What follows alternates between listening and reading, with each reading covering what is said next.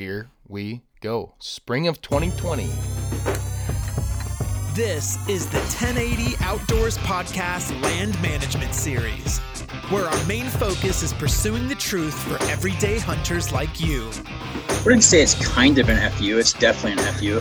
Chronicle and document how our season's going and give you real-time updates, overall land management practices. You have to find a way to hunt big buck where they are. Hello, people. This is Taylor Henry talking. Quickly, I want to give some directions on this podcast. We sit down with the hunter of this property and talk for about 40 minutes. And then you're going to have the opportunity at probably like hour, 45 in this podcast to hear me explain the maps that are provided a lot better and to like go over the whole property. So if you are like, I can only listen to a half hour, skip ahead and go to that because the conversation we have with Jeff probably isn't exactly that clear with the maps that I provide because I changed them a little bit after the fact. So just wanted to give you a heads up. Feel free to listen to the whole thing. We'd appreciate it. I think it's kind of a funny podcast talking to Jeff and Weston. And then at the end, I break down into it further. And there's a video on the website and then there's a blog as well. So the ending actually is the video. So feel free just to head over and watch that video too. It'll make a lot more sense. And enjoy the rest of this podcast. Welcome to the 1080 Outdoors Podcast, episode, Weston? 37. Come on now. 37. Just crawling, scooting along. creeping into 40, just knocking 40's door down. Weston's damn near 40 years old, too. Nope, not close. He's actually younger than me. I'm 26. the closest one to it. Yeah, you're probably, what are you, 30 yet? I'm 28. I know. I was just You're peaking on 30. pretty close. I think Jed turns 30 this year. July. But he doesn't care. Old man Domke. So, this episode we have special guest, Jeffrey Rosh. You may have heard him on a phone call, a call-in question not too long ago. And I think this is version 2 because we did Weston's property before, but we're going to do a whole podcast here of just a property breakdown of where Jeffrey hunts. I'm going to talk to him exactly how we talk to anyone who hires us for our services. Kind of break down the opening sequence of dissecting his property. So we're just gonna go live on this, yeah. So, Nice. Weston, hopefully you did this when you edited this podcast, and if you didn't, start sending attacks. But there should be a link to a screenshot of the property that we're going to be looking at, so you can pull that property up and it'll make more sense to you while we go through this. I guess, Jeffrey, what we're looking at here is a large 100-acre property. You really only hunt 60 of it, the north end of the road here. Mm-hmm. So it's a rectangle. The south portion of this property is a like downhill, and that northern part is a ridge top. So you got a pretty steep incline. Am I correct when I say that? Like you see those, if you're looking to the south portion of the north end of this property, north of the road, I'm saying, there is a couple little fingers of woods. That's actually a creek, correct? Yeah, so if you're looking at this property, so where the road comes in here, that first strip of woods that runs along the road is, it's pretty thick, but it's tucked right along the roadside. But then there's that strip that runs down along the driveway. There is a natural stream that comes through there, and then that bigger, wider chunk of woods at the bottom between the two big fields is actually a creek that starts, I'm not exactly sure where it starts, way upstream further, but it runs pretty heavy and thick down through there. Oh, it's a legitimate running stream. And it's got several different springs feeding into it. So, I guess before we get started, explain your hunting thus far on this property. How many people are hunting it? Where you guys access at? and then kind of the basic idea of where your stand placement is right now. So, first question to answer that: how many people hunt it? So it's me and my 4 brothers. So there's 5 boys in my family, and then I guess if we're talking bow hunting, it's, let's talk. Gun hunting is kind of out of control, right? it can vary between 2 and 7 people hunting it, but we'll focus more on bow hunting. So for bow hunting purposes, 2 people hunt it, me and my brother Jason. Access points, it's tough because our property is landlocked by other privately owned places. So the only place to access is through the bottom, through the driveway, right off of the main road. Be the southeast corner of you see a building down there, and you see the line of woods that is the creek. That southeast corner is where you access that field, correct? Correct. So that's where we access it. It's not ideal, but at this point we don't have any other options. And then what was the third question you asked? I guess general stand location. Stand location. At this point, I'm really looking to actually consult with probably Taylor, bring him down there and kind of look at everything. Let's go over where they're at right now, and we'll mark them on the sheet that we provide too. So I'll mark. I know you have one. We'll start from where I walk in, where I cross the creek, and then just go. Just label them one. So stand location 1 is going to be. You cross the creek on the east side of the property there, so below the road. Yep. And down where that shed is, you cross the creek and you follow that wood line all the way from right to left, so heading west. And where those 2 fields kind of meet is actually 2 different streams. So in that corner of that field we've planted a food plot. It's usually we plant like mid-late summer, and it's just a food source for later in the year. But I have a stand that splits the two fields. There's a smaller field that's probably, I don't know, a couple acres that's landlocked by woods. And then there's another larger field, I don't know how many acres. Yeah, it's a cool little area down there. You got a winding creek that runs through there with these little fingers of woods that connect there. It's a great spot. So that's my first stand. That's kind of I like to consider that that's my easiest accessible stand, because it's the first one I can get to, and it helps cover both the field behind me and the field to my east. But my second stand location would be at the crest of the hill. So you call them the rock stand? We call it the rock, correct. So they'll have a mark. I know where that's at. They'll see it on the map. So there's a big rock, and that's just how we named it, is the rock stand. That's just a ladder stand we have sitting up there, but we like to. That's stand number 2. Correct. We put that usually on the. If we're focusing on bow hunting, we'll put that on the north side of the hill, and try and catch deer. They work that rock point quite a bit. They come around the hillside, and they'll come both from the front side of the hill and the back side of the hill. And I think you and I have talked about the bedding area in there, how they can bed right on top and get the wind behind them and see out in front of them. So that's location number 2. The third spot is what we call Craig Stand. Kind of weird how we got that name. A guy that used to hunt that property's name was Craig, and he had a stand there, so we call it Craig Stand, but it's no longer his stand, it's ours.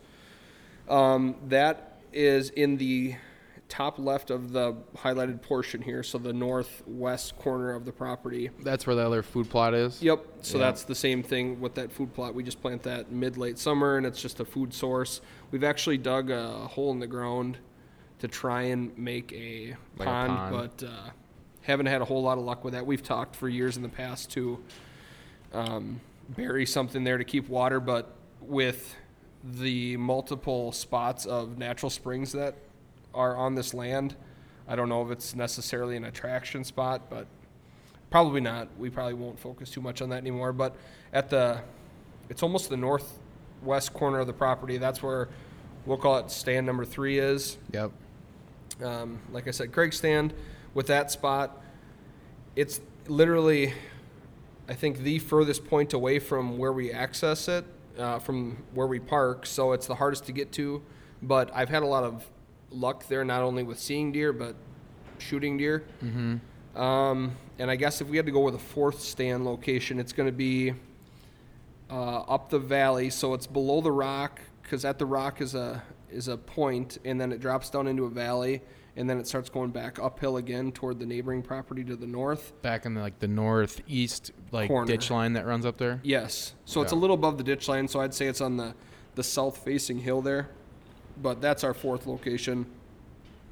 And I myself don't hunt that a lot. I know my brother does, but we've had some luck there. Just it's too open, and it's hard to pinpoint their movement in that area. So yeah. So, your obvious issue. I guess explain what your issues have been thus far. Like, what do you feel? Like, number one, what's your goals? Like, what would you prefer to kill?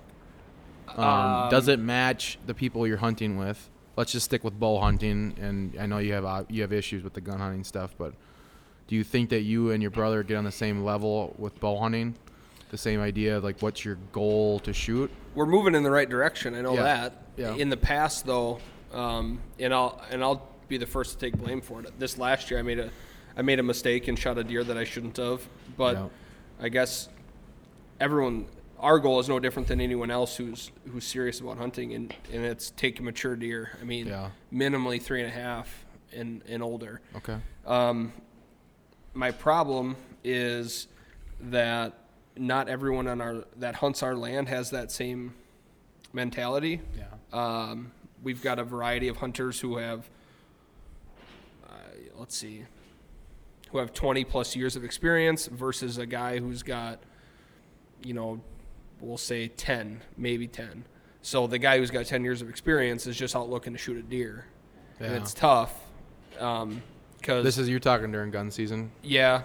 But I mean, it affects bow hunting so much. And I know it's usually after, our main bow season's before the gun hunt. There is a later season, but, when you spend hours and days out there hunting and you're passing up these deer like, yeah, they look good, but it's not worth it. And then a couple weeks down the road, someone grabs a gun and shoots it, then I don't know. It makes you question, should I have just shot it myself? But I try not to look at it that way, because I would like to think I still wouldn't have shot it, and we still were going to let it pass. But you can't control what someone does with a gun in their hand. Yeah, and then your other big one, too, is you don't have control over what's being planted in that main ag field. Correct. And actually, last year was the first year a new person had took over in the land, in the field, renting the fields from the owner. So primarily in the past, it's been corn. I would say every fourth year there was beans in there, but that farmer who used to farm it, he would never get anything out of the beans because they would get eaten so bad. But whenever the beans were in there, that's when the deer would show up. I know the deer numbers we would see there are just astronomically different compared to the corn. And last year the guy he had sorghum in there, right? The whole everything, every field on that property that he could plant in went sorghum. So interesting. The number, I don't know. I would say I saw less deer last year with that being planted versus corn, but then again, with corn up, you don't necessarily see them all anyway. Yeah, and when it's corn, it's getting out of there in mid-October. They're getting it out of there. Usually, we're hoping he has it off by gun opener, which is mid-November. I mean, there's been years where he doesn't get it off. There's been years where the weekend before opening weekend or the day before opening weekend of gun season, he's getting it off. But usually, get that sorghum off last year though. He got several cuts out of that. I mean, I think I'm not going to pretend like I'm a farmer and know what the benefits of that are, but I feel like he got 3-4 cuts out of it, similar to hay. Oh, really? Yeah. Yeah. Well, you shot that deer that night. It was cut down to nothing, right? I think it had been recently cut. It was short. So, granted, it's not exactly a fair situation because I do have personal experience there. so I know the land. Jeffrey and I have talked about it some in the past too. Here's the issue that you run into, and most people will. I know your access is bad, especially with the That's way your first problem, the way you and a guys big are, problem. the way you're accessing. So, stand one, for example. Ideally, there's corn or standing sorghum that's going to block your access there, and then that stand, yeah, like you said, is really good for multiple sits, afternoon sits. You're low. You got the thermals dropping at night. You can get away with probably quite a bit there. Well, you even got away with it the night you killed that buck last year. You had a ton of deer out there, right? Yep. I won't get into the details Yeah. unless you're asking. But like we always talk about, if we're hunting 2.5-year-olds, year-and-a-half-year-olds in doe, it's a different ball game than hunting bigger bucks. Correct. Your major issue is if there is a buck that wants to bed on that. So if you follow the east fence line, you see that spine where stand number 2 is, and it's the rock. That is what I would think is an ideal spot for a buck to bed on that downslope, overlooking your point of access and looking at the houses, looking at pretty much all danger, because their danger is not coming from the north, because that's a giant woods there. They probably are very rarely feeling pressure from there. Then that's not that would not be ideal. If you had complete control over this, I would cut that. I would ideally have a mature timber on that triangle type. So you see how like you come up from the east fence line there, and then if you follow it straight up to the point where that rock is, there's like a triangle of woods, and that's all that downslope. And and you walk on it's a steep downslope hill.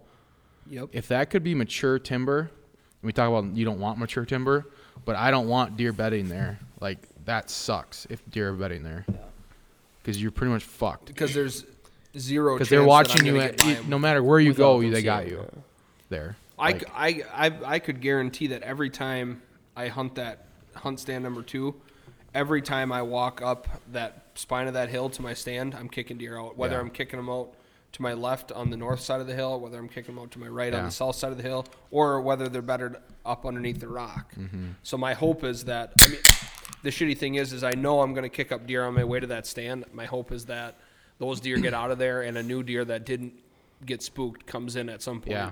So the other way you guys access to that stand right now is not good. They go up, they cut across the center of that field, they go up into the you can see that trail that's mowed, and then they wrap around to the front of that point, and then they go straight up the point. Straight up. So you're if you think about it, think about the area of the property and then the amount that you penetrate. You're pretty much penetrating the whole center of the property by just accessing that stand. Not only with the sight of me walking through there, Yeah. but the main problem is probably the scent. Yeah, you walk the way you guys access that right now, where you walk to the base of that spine and then go up straight the spine. You're fucking yourself on that whole other north end too. What I would do is I would go in and I would cut with a chainsaw a trail right on the fence line or near the fence line or whatever. It looks like there's a little ditch that kind of runs just inside the fence line, probably like 30 yards from it. On the east side? Yeah. So on the east fence line in 30 yards, looks like there's a little, it's not much of one, but there's probably a little bit of a ditch right here that meets the so there's a ditch that kind of runs parallel with the fence line. And then there's probably one that runs northeast to southwest down to the opening of that trail. If you could get a cut trail straight up the fence line or near the fence line, access and then just go straight over to your stand and only hunt rut mornings up on that rock, because it's prime. That's a prime spot, but you can't over hunt it. Like, you hunt it once or twice, in my opinion. And I know last year you guys you didn't your brother shoot one in the afternoon up there one time? He shot one the day after I shot mine. I shot mine in the afternoon. Like, went up there in the afternoon, right? Yes, because I remember it was you just you can't do that. You can't. There's no way to access that for an afternoon sit. It's just not. It's not reasonable. I don't think. Like, and we're talking about this. We're talking about hunting like very like cautiously too. Like, pick 3 mornings, last week of October, first week of November, and you can hunt there. Second week of November, like perfect rut mornings. Leave it for that. Hunt. I would even set up maybe another stand down low here on these fields to maybe if you feel the urge to hunt, set something up down where that stand 1 is, and I would try to set something up where you could access, even come at them at a different angle. We've talked about this before, where if you could possibly access along the west fence line ever and drop down. But I don't know, have you ever looked at that? So when after we talked about that, I went and kind of explored it myself. I think it would be accessible. So the west side of the property, right on the road. So just park the truck on the road, jump out. Just slip down that hill. Yeah, there's actually like a pretty big path where deer come from the south side of the property and start moving north, where they cross the road there. The nice thing is this: your key line of movement is going perpendicular to where your property is. So you're accessing perpendicular for the most part the way their movement is. Because if you look at the farm, they're going to be working that bottom river edge, which is working east to west. The hillside works east to west until it wraps, and then they head back, north to south. But everything, like, look at the topo lines in there, everything's working east to west, right? So Correct. Majority of the movement is east to west. So ideally you are accessing perpendicular, and that's what you want to do, because you're not walking in a whole way, same way that they're the majority of the movement is. Obviously, there's probably a cow path along that west fence line, because that's probably where they cross the road at, and Right. Maybe not. I don't know. Yeah, the issue is with the property. You don't have if you had control over that bottom field, I would just plant access like borders. So I would get like a big line of Egyptian wheat, get it 12 feet tall, and border that whole wood line. And you could access the same way you access, and at least you're hidden from that hillside, Mm-hmm. Because if you bordered that field on the east end and on the south end of that, so we're talking about the center field, the main egg field you see on this property, and you could at least border that with Egyptian wheat and just access those stands like that, at least you're saving yourself from that issue. Because right now, they're above you, and that's the issue with bottom access, especially with bottom access and with an egg field, is you're so exposed. So, yeah, you can see a shitload of deer, but if there's a mature buck up here, he sees you, and he's not going to be coming down there probably at all the rest of the season. And I would essentially cut off all stands at that spine, and I would never hunt that northern. I would never even touch it until March. Northern, probably 20 acres. Yeah, where that food plot sits on the north. Yeah, 25 acres. Yeah, there's no way for you to get back there.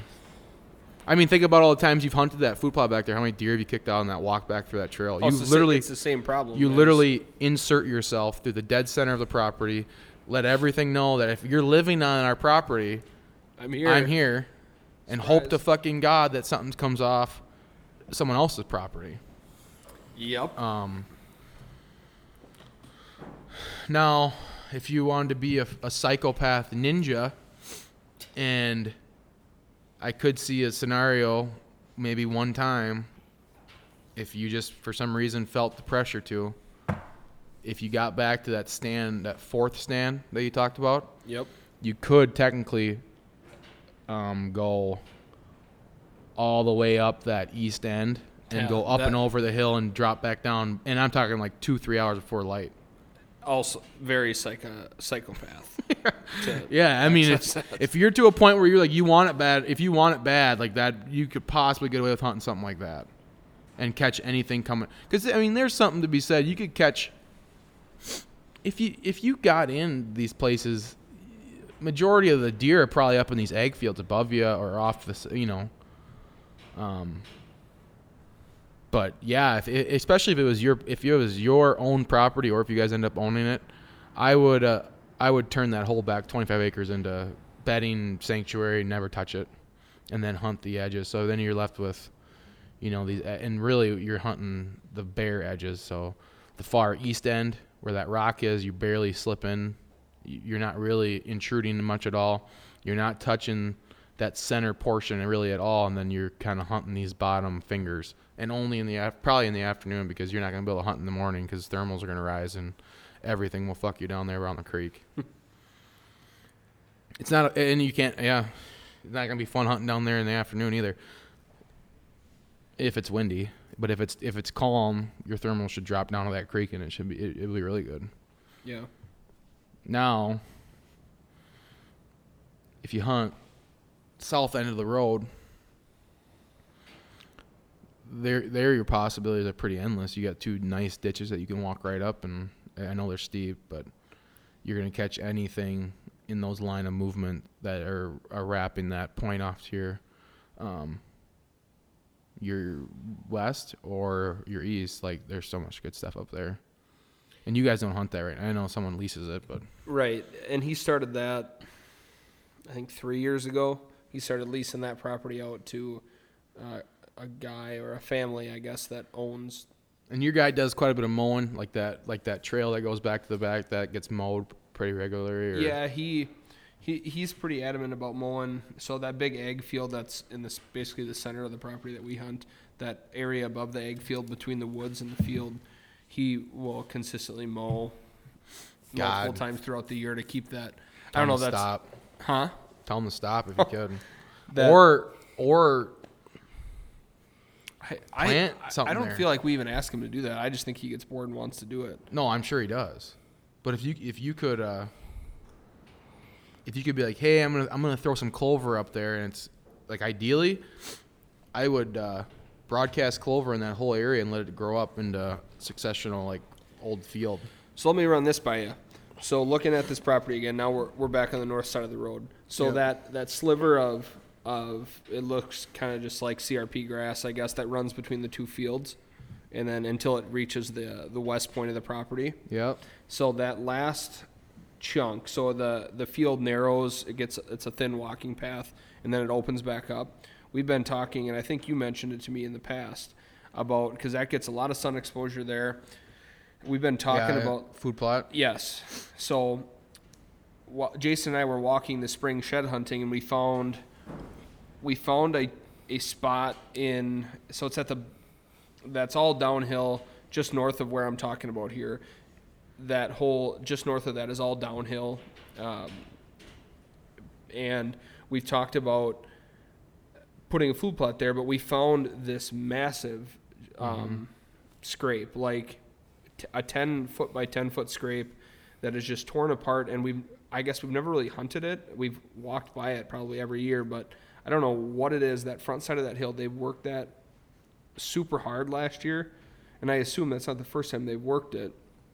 But the amount of scrapes and rubs along that strip on that south side of that hill is just crazy. So we were contemplating this year putting a food source in that upper field there that's been nothing just but grass the last I'd plant forever. I'd put clover in there and let it grow up. Is that a no-till situation, or does that need to be tilled up? You don't need to till it. You just spray Roundup or whatever, off-brand Roundup, and broadcast it right in there right before a rain. Right before a rain? Yeah. I mean, the idea of when people say tilling something, it all that is just get seed to soil contact, and mainly it's it does help with like limiting the weeds. So yeah, if a food plot company is selling clover that's supposed to look really nice and really like pretty, they don't want weeds in it. So you till it, and you're supposed to like get a perfect seed bed and then lay the seed down. Well, it's not really practical. Like we've talked about, like goldenrod, milkweed, ragweed, like those are weeds, but they're also productive weeds. So yeah, I would spray it, and then when you spray it, that thatch that dies, that's like mulch pretty much. So it's just a matter of can the seed get down through that to the ground, and it can because clover seeds are so small, so it'll all just trickle down through there. Well, it'll be a big experimental year for it. You just broadcast a little heavier. How you hunt it, you can't hunt it the way that we'd considered hunting it before, where you cut across the field to come in east to west. It's going to be a shitty walk along that west fence line. You pop up and you hunt that west corner. It just kind of, you'd have to take that fence line all the way in there. And the biggest thing with that would be just going in and getting some chainsaw work and cutting a clear path and kind of dropping trees to kind of block your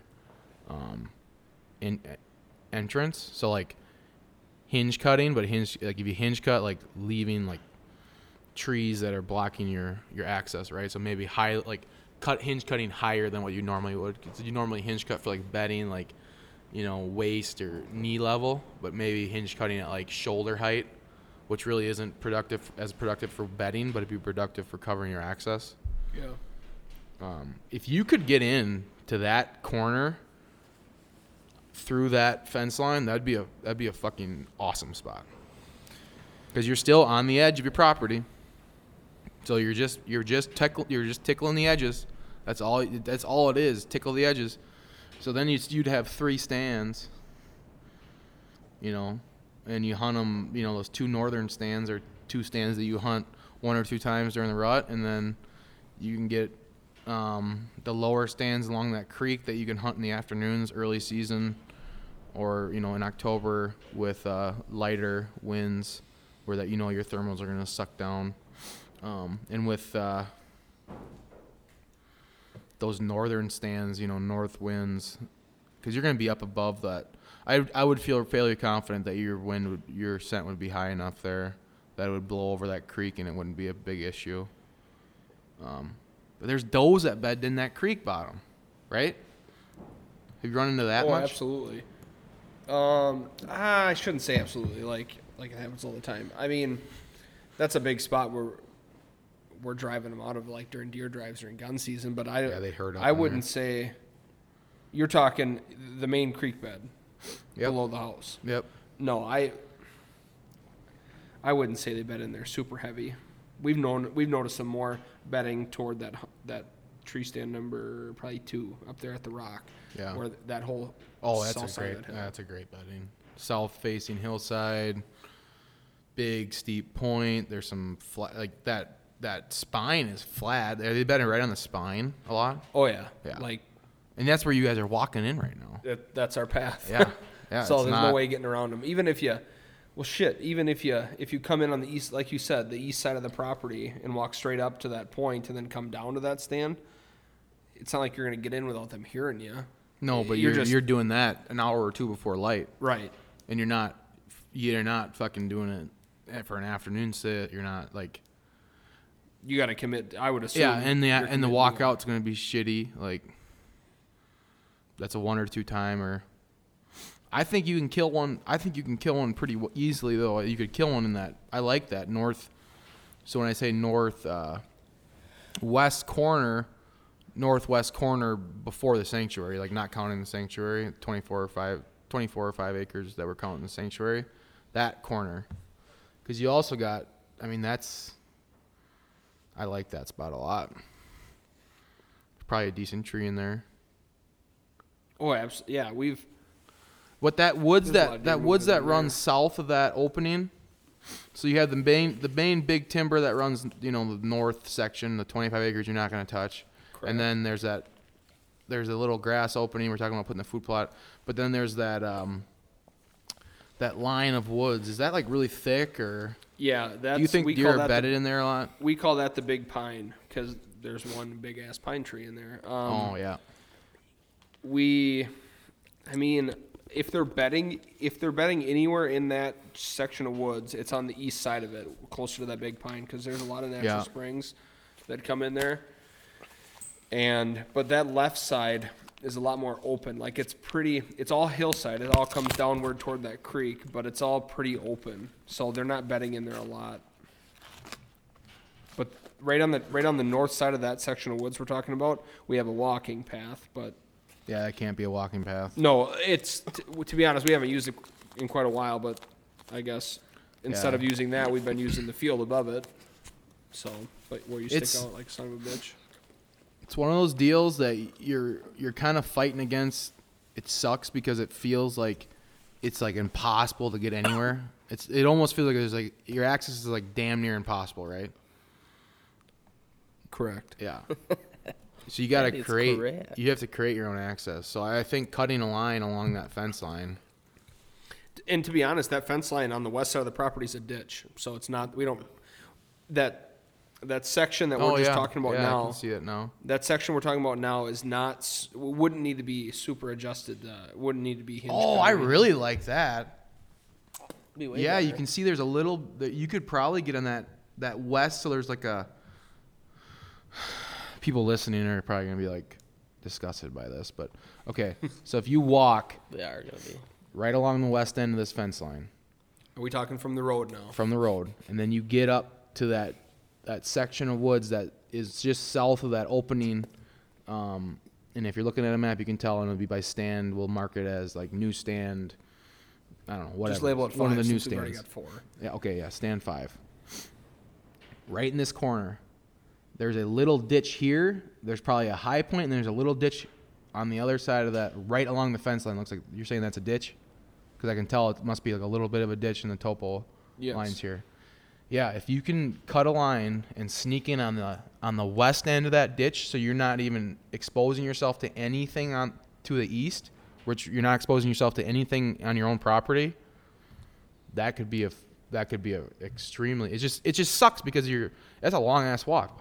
I mean, and It it's is not a going to long be a walk, fun but it's not a walk, hard probably. walk. You don't think so? Well, from the road, it's all downhill until you reach the creek, and then that then it's first just a lower little- field, and then it's uphill once you're past that first field. Okay. But everything uphill is all open. It's a ditch. It's like washed out. I mean, you can get through it pretty well. So it's not like it's going to be you're zigzagging in between trees and brush. Yeah, and shit. 425-yard walk. That's not that bad. The majority of it's downhill, so it's not that bad. But then, yeah, we just got to figure out. I'd even access that other stand if you could from there. It just depends on if you're bedded like in there or what's going on. But hey, man, it's also been a thing where it's like does are gonna be bedded down there. Like you might get a fucking rogue buck in there during the rut or something, but walk in there 6-7 times during the summer. A couple times here in the spring, go in and put a trail camera in there, go in and check the trail camera, like get them used to like being like, don't fucking bed here, okay? Because humans are walking here. Yeah. Push them up a little bit, and you're not gonna. That's worth it. I think that's worth the risk, especially if you get like a. Yeah, I like that because then you're giving those deer all those big hills and big timber to themselves, and you're just popping in, sneaking in, a couple times a year up in those spots. But yeah, any other questions on that? Or any other ideas? How do you think that do you think that you would go along with not accessing or completely pretty much changing your access on I this think property? I could. I think it's pretty freaking simple to just park on that west line of the property. I mean, the road's wide enough. Park there and just walk straight down through the goat path that's been created. Walk that field edge. The problem is convincing the other person who regularly Yeah. bow hunts that property to do the same because he won't. Because he, and it's going to be a battle too because he's going to say none of that shit matters, and he's going to do what we've always done: walk across that field, walk through everything, walk that spine of that hill and go up to the rock stand and hunt every evening, because that's where he's had the most luck. That's where he shot his last year. The year before that, that's where he shot his. Well, you have giant timber there. Yeah, you can get lucky. But the problem is if we're both hunting at the same time and I'm accessing from where I should be and he's accessing there, it defeats the purpose of me accessing from the west side of the property. But I guess you could get lucky and snag something coming off the west side of the property coming from the neighbor's land in. So there used to be like a climber down there on the northeast side or northeast corner of that open ag field. Remember in that corner? It was a ladder stand, whatever. There was a stand on that east side of that fence line. Yeah, like right in that like inside corner of that ag field up there. Yes. No, that's where I'd walk straight up. My question, you asked if I had any questions. So that property you and I hunted where you shot the big 8, you call that a pinch point? Yeah, inside corner kind of pinch, yeah. What, if any, do you know would be the comparison to that on this property? Well, where the stand number 1 is, that's an inside corner with multiple travel corridors because you have that finger of woods. You have 3 fingers of wood, well, 4 fingers of woods that meet in that little section there. Yeah. So that's a pinch because they're not like most movement is not taking place just dead across a field. They travel along those structure of wood lines. That's a pinch. That's why you see so many deer in that corner right there because they meet if they're traveling along a field edge, that's where they end up at. Right. And there's probably a bunch of offshoots in there. One goes over the neighbors along the creek. One goes straight up to where we're talking about where you're going to hunt. One shoots off over into the other place where stand number 2 is. And then that's, your biggest one, but there's probably a pinch. Well, the rock stand is a pinch because you're literally sitting in front of a shelf of big rock face. They can't walk up and down. Elva, didn't you see a buck come down that thing one time? Like a fucking billy goat. Yeah. Just literally jumped from rock to rock right down the hill. It was an immature buck, like a fucking year and a half. But that's not something that they're going to be traveling up and down. So that's a pinch, that the base of a hill like that. That little opening, that whole open grass area is kind of a pinch. You've got between the 2 big wooded. Yeah, you got an open area in between 2 big wooded areas. Plus, that's why I like that corner because you got something behind it there. I don't know if that's gonna be bedding area or on the neighbors or kind of looks like just open thicker CRP with. It's some like wooded, a pasture. We call that the hog's back. But there's no animals in it. Yeah, there's cows. Oh, there is. I shouldn't say consistently, but she's got. Oh, shit, man! If there's cows in there, that'd change everything. No, I'd walk in through the pasture. Well, walk up with the cows. Yeah, I'll just jump on one. If you could ride a cow into your stand, that would be ideal. They would, they'd never see it coming. But they're probably from that corner. They're gonna be they're pinched down. You see so that opening, the north end of that opening, kind of pinches into that corner where there's another opening on the other side. And the main large woodlot connects. You can see where there's hard timber and mature timber, and there's a line there. You can't see it. Just come over here. I can show it to you. So you can see there's a specific line of timber. So I can see this line of timber. Yeah.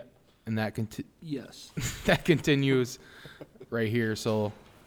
This is a pinch. This would be a pinch right in here. That's why I put that stand right here. Well, that spot you're talking about. The problem is there's not a lot of trees that can hold a stand right there, and B, there's not a whole lot of wooded area on our side of the property. The fence line runs right through there, but the problem is that the mature tree to put a tree stand in is non-existent. Yeah. So I don't know if a blind would be adequate or if you relocate. Well, and this is why we can only go so far when we're looking at aerial photos. Like going in there and seeing, Boots on the ground. yeah, it changes a lot. But the key idea of this is you're penetrating too much of the property on access, and just more consideration to access. Because I mean, before it's just access this point, and you go to every stand from this point. And most of those access routes go right through the dead center of the property. Yep. So everything you walk in, you're kicking everything off to the side. It's not saying that, you're in a good area with a giant timber lot. Like, yeah, there's going to be other deer that didn't see you or maybe weren't bedded there that day, but it's not a sustainable solution to have consistent success. So, makes sense? Yes. Access and giving deer most of the property to roam and live free, just like the Lion King. Jeez. That's property breakdown dissection number 2. Jeff Rosh, our old caller. Long time listener. First time appearance. First time podcaster. Hello, podcast listeners, blog readers, and YouTube watchers. This is a hybrid video. This video is going to be living on YouTube. I'm going to add it to the podcast. This is property analysis overview number 1 that we're making public. Let me take a drink of my coffee. It's almost June, time for iced coffee. So this property, it's an awesome property. Great deer location, just overall great location. I want to go over here why I hammer home the point of access so hard. Is because when you sit back and you look at this property, this is the way they access all their stands. Okay, I've gotten to a point now where I use Onyx here, and I'll go and I'll either walk and put the tracker on Onyx and walk to all my stands, or ride a 4-wheeler, UTV, whatever, or I just know how I access them, and that's how we made this too. He remembered how he accessed all of them. Look at if we use the idea that your scent gets blown at least 100 yards downwind with a north wind, this is how much area gets affected by you accessing this stand. That's a lot. That whole ditch is ruined, right? And I think the reason why scent doesn't, or access doesn't get talked about enough, is because we often always think about what we're doing on the stand. We're throwing milkweed out. We're figuring out what the wind's doing while we're in the stand, while like the area that we're actually soaking with our scent. No, we're not soaking this area with your scent. You're walking through. I would advise, if you have to access something like this, walk as quickly and swiftly as you can and make it dark, or hopefully there's nothing in there. But it gets left behind because it takes extra effort, and there's a million reasons why access doesn't get put on the forefront like it should. And then we look at like one of their better stands. This stand 2. So I was just describing stand 1 on the graph. Stand 2 up on the hill here. I mean, look at their access to this. Just, you can't do it. You can't do it. This is a north wind. You're just ruining it. There's just no chance. You don't have a chance. Like, we have a hard enough time killing deer, right? We do. It's not an easy thing, especially mature deer. And like, do we want the deer to be living on our property? Because let's go through all of them. Like, look at that. That's access to that stand, to stand 2. It is a almost 14-acre disturbance. You walk in, your scent blows downwind 100 yards, and you're ruining 14 of the 60 acres that you hunt. Granted, is it the acres that have the most? Probably not, but it's still quite a bit. So then you add in, going back to this stand 4. Well, that covers pretty much the other areas that you didn't cover on your access to stand 2. So there's another 4 acres. All right, so let's access stand 3.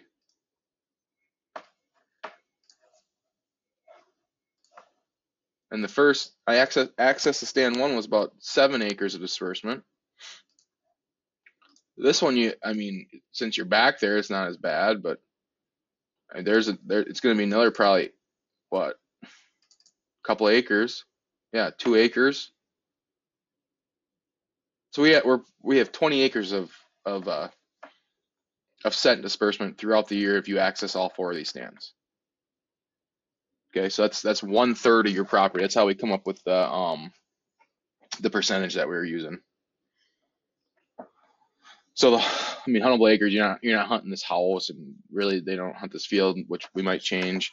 But you got about 60 huntable acres, 22 acres disturbed if you access all these places throughout the year.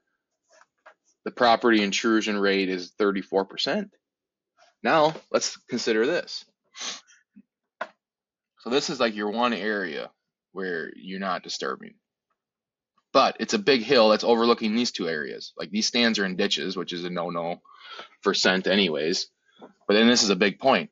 Anything bedded on here has got you here. Anything's bedded on here has got you here. Anything bedded right here has got you here. So we're looking at, like, if a buck's living on your property, we're considering the fact if a buck is living on your property, right? They got you. So if anything's bedded in here, at some point, if you're accessing at the wrong time, you hunt a morning sit back here and you leave mid-morning, a buck has got you. Add 11 more acres to that. Now we're getting into like 30, 40 acres of disturbance. That's over half the property. I mean, that's that. And look at where they can go. Look at this giant woodlot here. Look at this giant woodlot here. Look at this giant woodlot here. Like, they're not going to hang out here if they're feeling pressure. So, I'm not trying to be a dick to these guys either. I know them really well. So, I did the same things. We all do the same things. They literally access like this because that's the way the trail's cut. So another reason why these things, like when you do these zigzags back and forth, because they kind of just go along with how trails are cut and how the topo lines go. Well, that's how deer move too. So deer are moving, and you take a zoom out here. Deer are moving along these topo lines, right? East to west, east to west. They most of the time they're coming onto your property and leaving the property, moving east to west. And a lot of the access here is, like, look at the access to stand 1, east to west. Look at the access to stand 2, east to west, back east to west. Like, Jesus, anything coming through here has got you, even if you get to the stand. And nothing's going to come nothing's coming from the west to stand 2, because they're going to get down to the little area that they take a right turn, and they're not coming up to the stand. You know what I'm saying?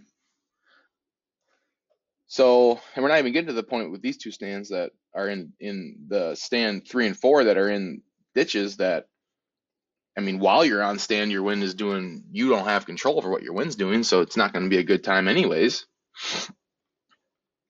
So, enough beating on it. I think you guys get it.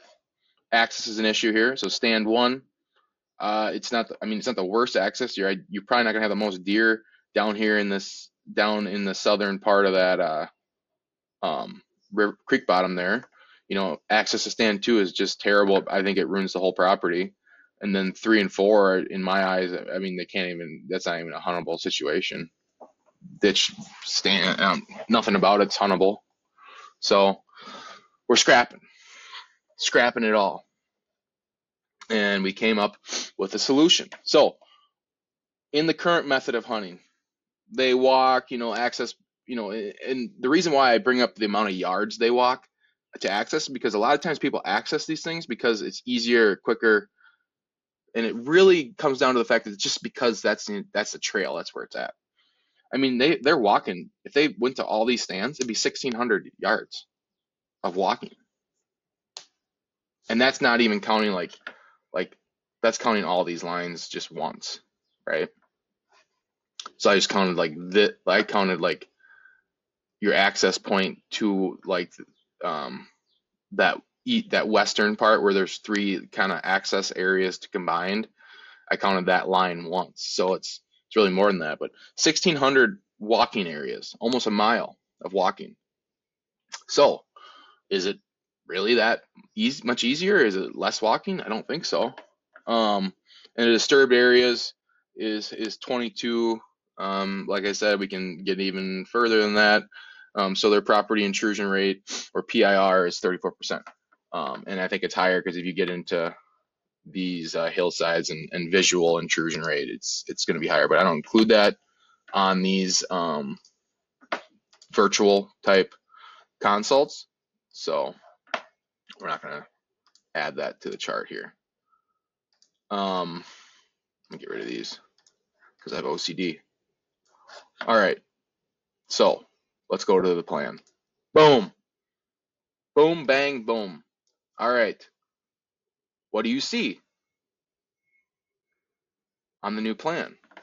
People listening to the podcast, take a look at the new plan on the blog.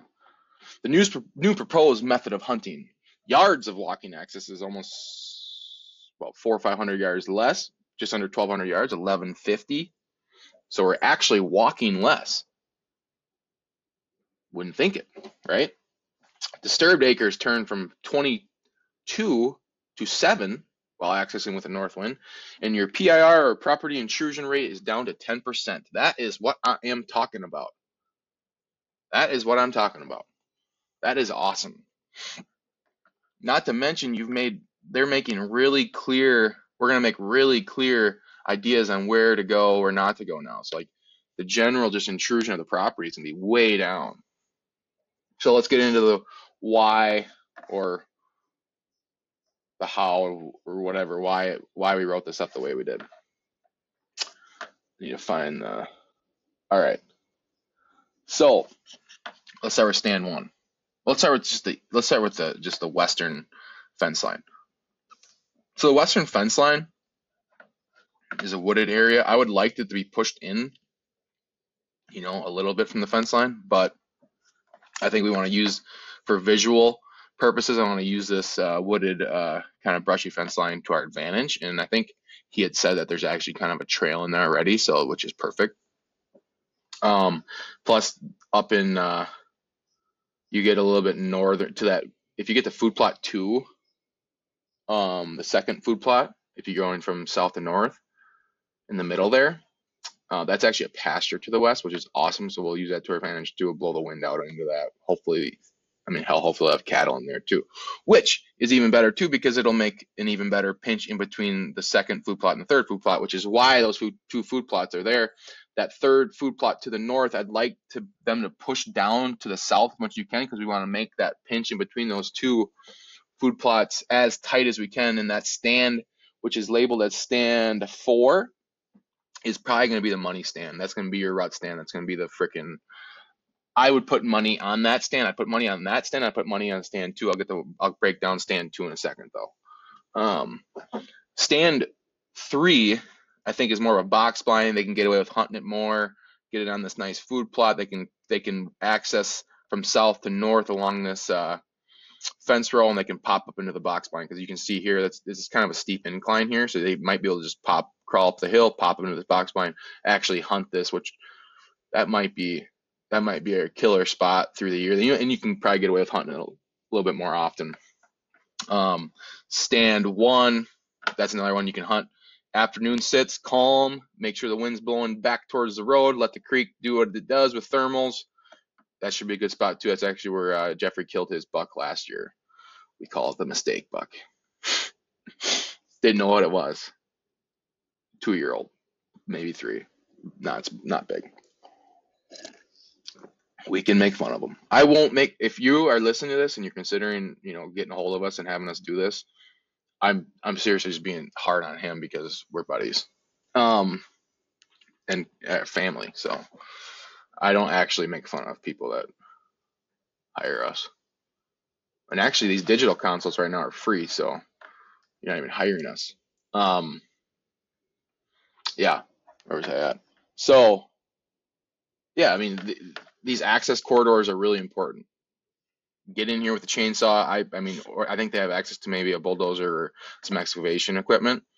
And when we do these plans, if you need help, if you're to the point where you want to invest, into the property management side of stuff, we also do that. We help people with that.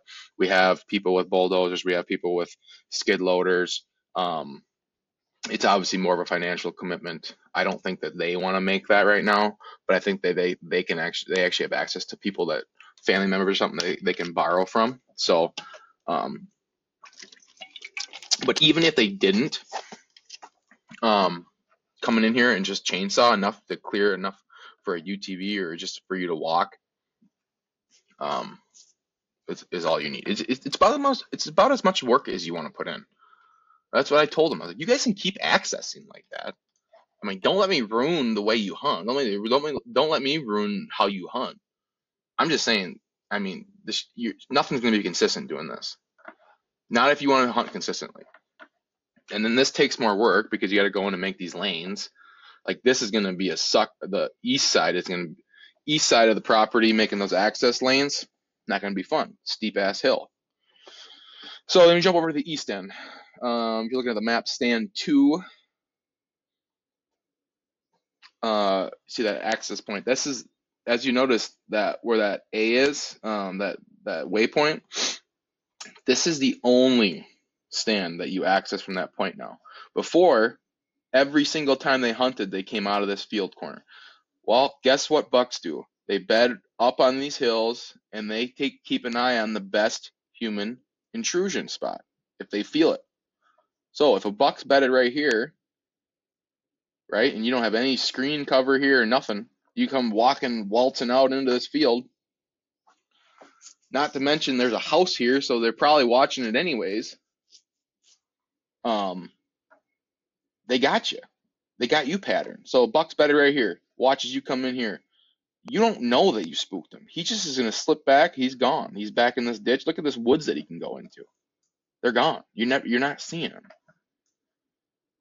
So, because they're conditioned to know the difference between if you're riding around a 4-wheeler or a tractor to you walking in.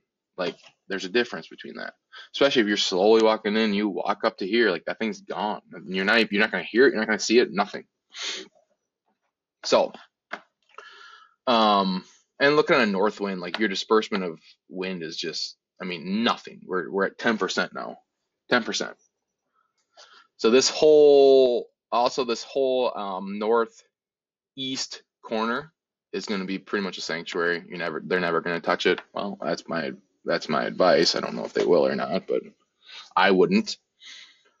So the question is, you have 2 people who bow hunt. You have 5 people who gun hunt. All right. So I made 5 stands. Everyone can, as long as, I know gun hunting it's just everything is crazy. Hopefully you get a north wind. You're not going to be like, oh, you guys can't hunt if you have a south wind. I understand that. But there's 5 stands here, 5 places that people can safely get in, get out. You hang the stands. Those are the spots.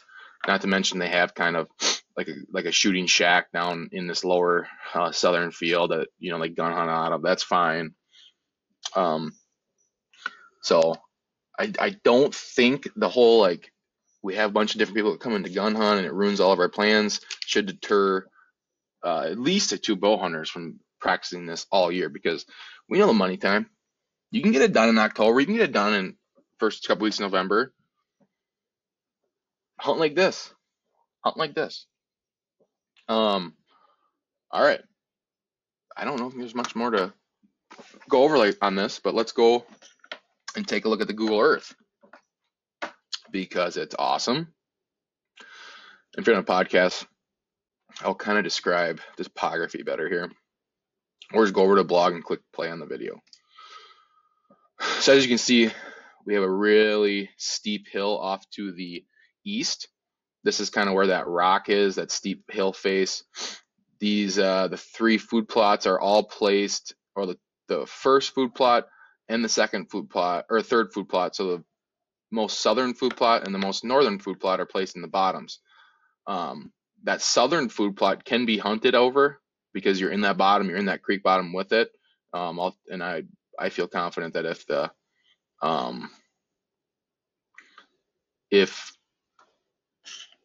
thermals are taken, you're sent down that creek, you should be safe for the most part. This northern food plot is not something that you hunt over. The stand that I placed is up on this knob. So you just got that higher point. So you got the pinch of the inside corner from the neighbors. You have a pinch coming down this side of we're looking at the northern food plot. If you're on the podcast, take a look at the northern food plot where that stand is. It's up in the corner. And the reason is because it's forming a pinch that goes north to south. Okay. And it has a pinch that goes east to west, high side, catching that inside corner movement from the ag field on the neighbors to the west. Hope that makes sense. On the mat or on this video, it should. So deer are going to be moving along this edge, right, of the neighbor's field, and it's an inside corner. So once they come to here, they kind of go either down this way, there's a trail that goes straight, maybe they take it back up, maybe they wrap this point and go back up this way, whatever it is. Usually there's a bunch of lines of movement that work off an inside corner, usually 3 at least. 1 to the right, 1 to the left, 1 straight ahead. So the nice thing about this place is you have a food plot right here, so deer just don't walk through food plots for the most part, especially mature bucks. So now you got another pinch. If he goes south from the inside corner, boom, right into this pinch. Or if he's coming from south to north and he's coming up out of this knob and you're up in this high point on a rut sit, he's going to come up right to you. Boom. Wind's blowing out over into this ag field, you're good. You're good. Now stand 4 is what I'm most excited about, because stand 4 is going to be on this spine. So look at stand 2. If you're on the podcast, look at stand 2, which is like right here. And notice that spine that runs straight east to west. And there's a really good, so this is a high point, but it's kind of like the bottom of the spine, but still higher than like this, and it's still higher than the northern food plot and everything like that. So if you can get a stand on this higher ground, that's a really good pinch. That's a really good pinch. Let's do a little rotation on the old Google Earth. See, I would suspect it to be like right here. Right here would be a good spot.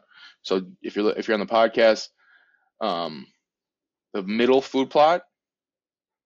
So actually, the marker that I have on that map right now is probably, I don't know, it could be all right to the north, but it's either going to be, there's a little ditch that runs in between those 2 food plots. So you got to get on the high side of either the north or the south of that ditch. And that'd be a game changer. That's going to be a great spot. My God. I love that spot. And then finally, we're looking at stand 3 now, and that's going to be, you access in along this fence line from the south and north, and you pop in up the hill, because you can actually see the hill. It's a pretty good hill here. And you just pop into the corner, hopefully get a box blind in there or something.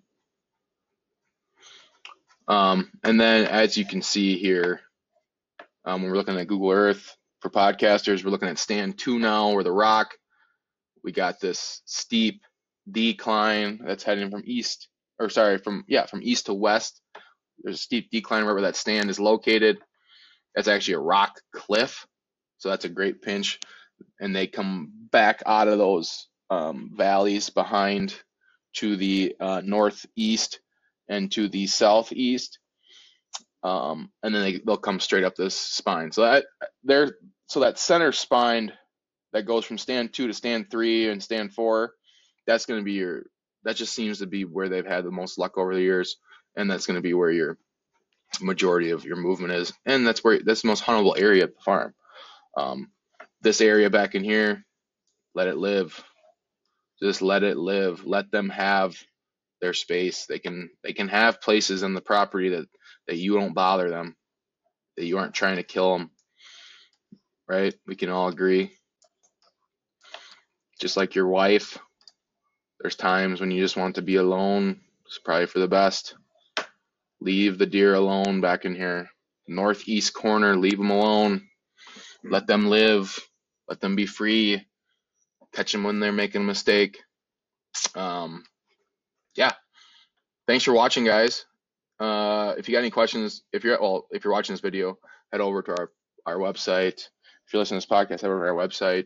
And if you want one of these virtual digital consults, there's no pressure. You don't have to do what we tell you.